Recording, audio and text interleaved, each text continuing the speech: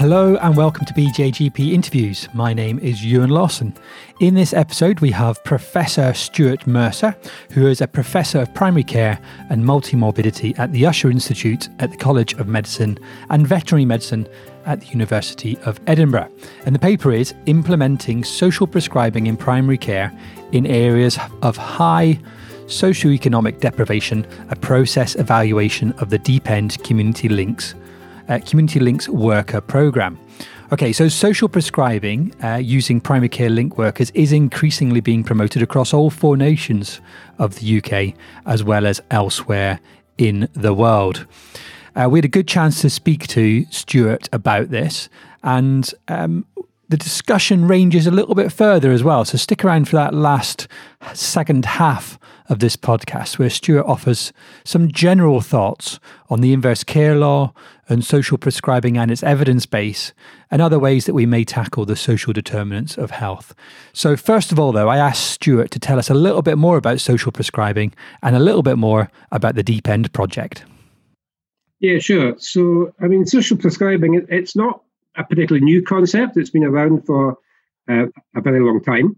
And essentially, my understanding of it is it's a way of medical practitioners, usually GPs and other primary care staff, linking patients to local community resources that may help their health and well-being. So typically, this is not like referring on to secondary care specialists, but referring to non-medical resources and community practitioners of various types who can help folk with whatever sort of problems they're facing. So it's become, a very popular part of UK policy over recent years. And in the Deep End project, which you mentioned, so the Deep End is simply a group of GPs who got together I think 12 years ago now, initially in Scotland.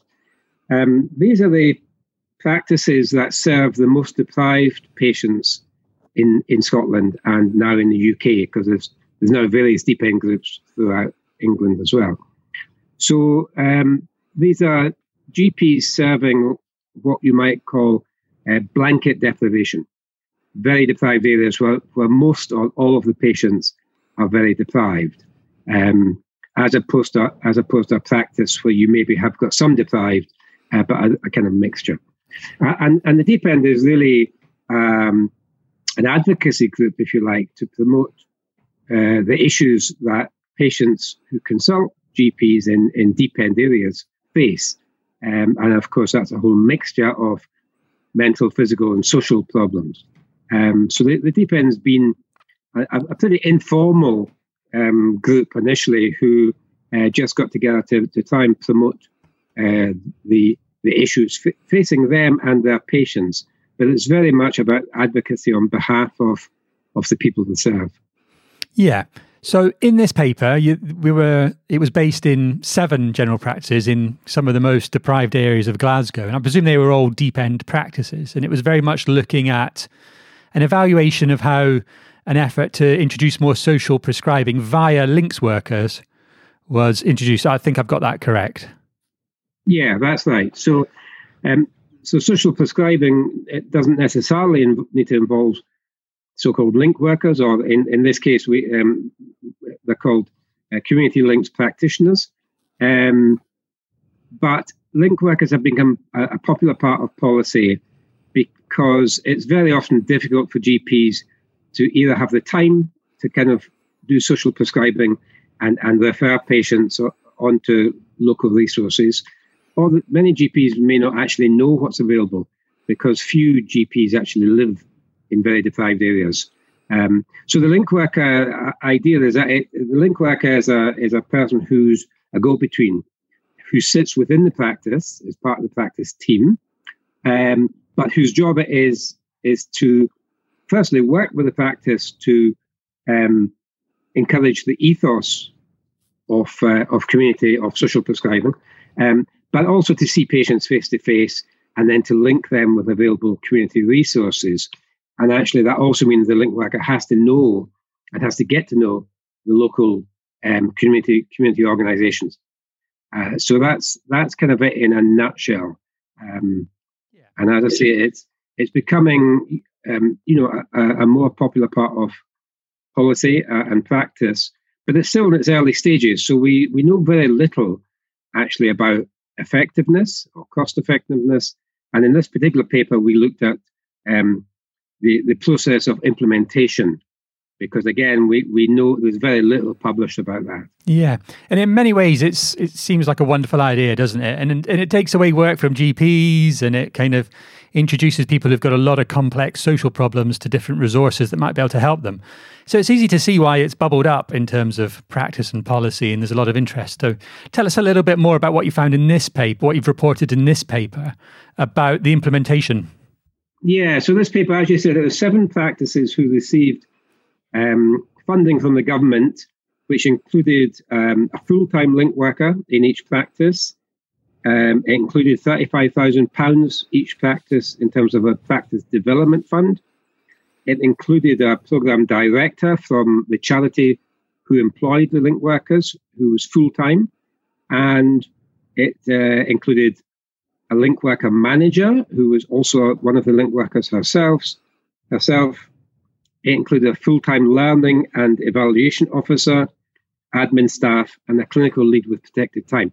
It was extremely well resourced by the Scottish Government as a pilot. And actually, we were brought in to evaluate it after it had started. But to the government's credit, they did actually do it as a kind of quasi-experimental study. So there were other practices who didn't get it, which formed a comparison. In this particular paper, we haven't looked at those practices. We just wanted to find out about the process of the implementation in these 7 practices, given the fact that it was a very, very well-resourced program. Yeah, that's quite a list, isn't it? And I just say it's quite spectacularly well-resourced, and impressively so. But tell us a little bit what you found then. So, I mean, what we found, we did a qualitative process evaluation longitudinally, looking at progress over the first 2 years after the start of the link worker program.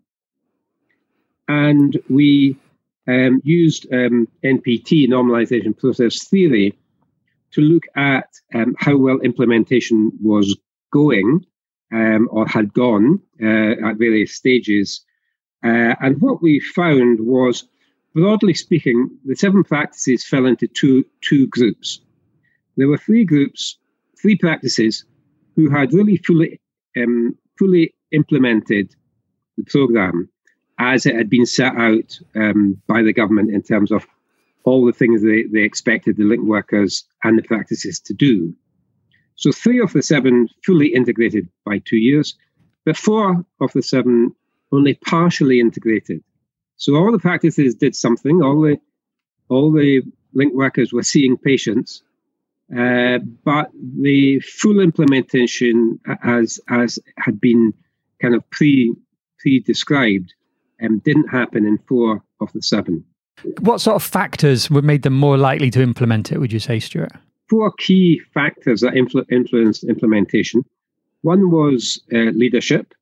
And we found that in the practices, the fully integrated practices, there was much more evidence of collaborative leadership, where the GPs and the link workers and indeed all the staff, many of the other staff, worked together really hard to make this happen. And they bought into it collectively. So there was leadership, but it wasn't top down. It was very much a collective approach. The second thing was team relationships and team dynamics within the practice and between the link worker and the practice. And again, in the fully implemented practices, the team relationships were good.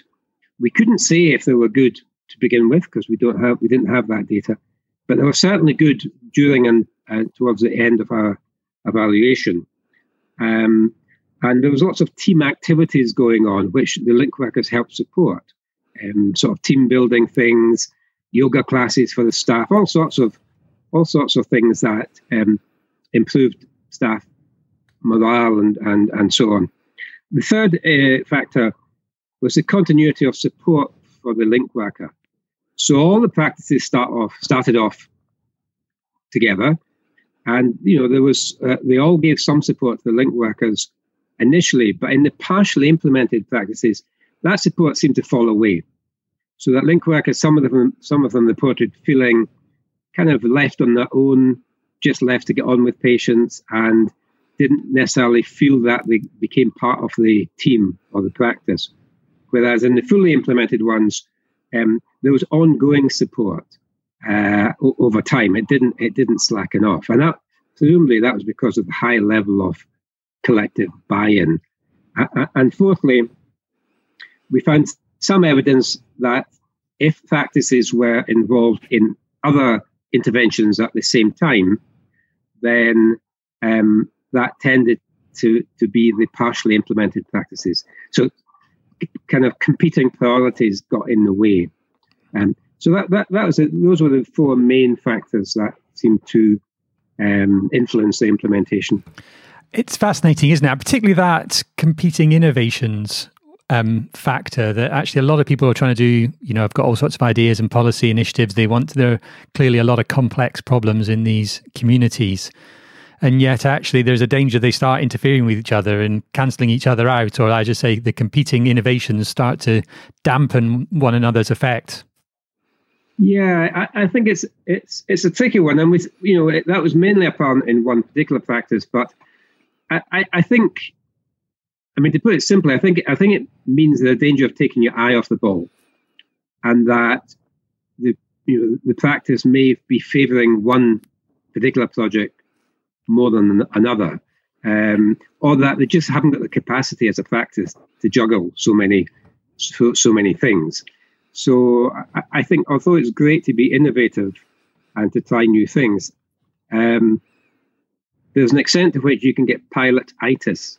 It becomes too much, and I think that was certainly one factor in this. Yeah, I thought I think it's the first time I've read a reference to pilotitis, and it was in this paper, and I was reading it earlier again and noticed that particularly. And I'm going to chase up the reference because, and I think you're absolutely right. These are practices who are already struggling to cope with the burden of work. They are overburdened and with an enormous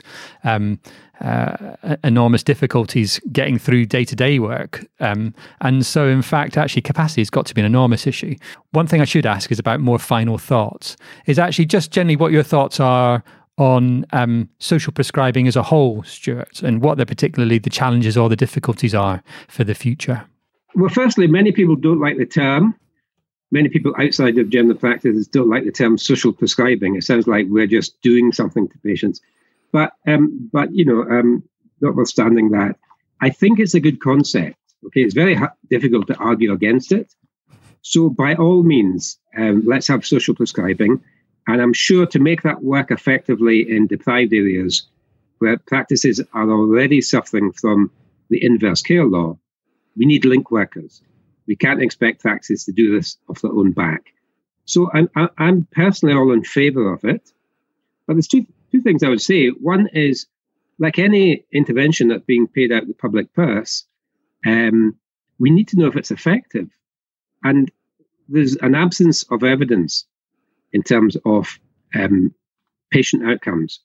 So that doesn't mean it's not effective. It means there's not been enough studies done. We did, as part of this program, we did a quantitative evaluation of the patient outcomes. And we saw some evidence of benefit, but not overall. And I think there were only 2 other RCTs worldwide at that time that we had identified. So we need more evidence of effectiveness and cost effectiveness. In this day and age, we can't just say, well, it sounds like a good idea. Let's give every practice a link worker. There has to be evaluation of that. So the DFEN, this program this paper is an example of one quite small evaluation, only 7 practices. The second thing I'd say is we shouldn't think social prescribing is the answer to health inequalities or indeed to the inverse care law. It may help. We don't know to what extent it will help. It's very much an individual approach. Link worker sees a particular patient. That patient then has to make changes by linking with community groups or whatever. And that is not the answer to the social determinants of health. So although I personally fully support the link worker idea, I'm a bit wary about the speed at which it's been rolled out without there being a good evidence base behind it. And we definitely need that evidence going forward. We started right at the beginning here by talking about it. It seems like a wonderful idea. It's very much, it's hard to argue against it. It's apple pie and motherhood, because everything about it seems to be like there's a degree of wonderfulness. And the fact that somebody in policy, who makes policy in the government, has invested in it to such a large degree suggests they also think that. But I do think it's a very important point you're making about the evidence. And your paper's very good at, and it adds to this implementation evidence, of course, and it's a good summary of some of the evidence around this and some of these points. I highly recommend it to people from that side as well. I think I've been one of the people that has, I've certainly written being mildly critical about social prescribing in the past. I think one of my main points was about this sort of like, I don't like the name either. I think it's got a medicalization to it that I don't particularly enjoy. And I think I think you've articulated that exactly right, that it goes back to the individual. It makes it about them rather than fixing wider systemic difficulties. So I think there are some challenges. It will be interesting to see how the evidence tilts in years to come. Indeed, yes. Stuart, any final thoughts at all for us? I mean, I would just say, again, particularly in relation to the inverse care law. So, it's 50 years now since Julian Tudor Hart came up with the term inverse care law.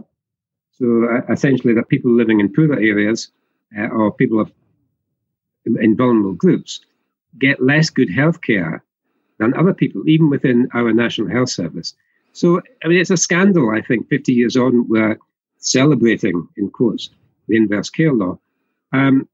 So, things like the link worker intervention, link workers can do something to help with the inverse care law, but it can't reverse it. It can never be enough to change the weight of problems that GPs in deprived areas and other primary care staff face, because of such high levels of multimorbidity and social problems that patients consult with. So again, we shouldn't see this as the answer to even the inverse care law. It's part of the answer. Expansion of multidisciplinary teams may be part of the answer. But the bottom line for me is we need more GPs, and we need more GPs in deprived areas. And that's difficult because for all the reasons that we all know about. But I don't think that need can be just simply overcome by a few additional staff doing very worthwhile things, but with small numbers of patients. So the link workers typically in our study were doing really quite intensive case management of quite a low caseload. So in terms of the effect on the practice population, it's likely to be fairly limited. So I think that would be my final word. Well, it's extremely valuable, extremely wise. Stuart, thank you very much. I can't add to that. Thank you very much. Thank you very much for listening to this BJGP podcast. The original research papers and articles can be found at bjgp.org. The show notes and podcast audio can be found at bjgplife.com. Do share if you've enjoyed it. Subscribe via all the usual places, including Apple Podcasts, Google, Spotify, or your podcaster of choice. Thanks again.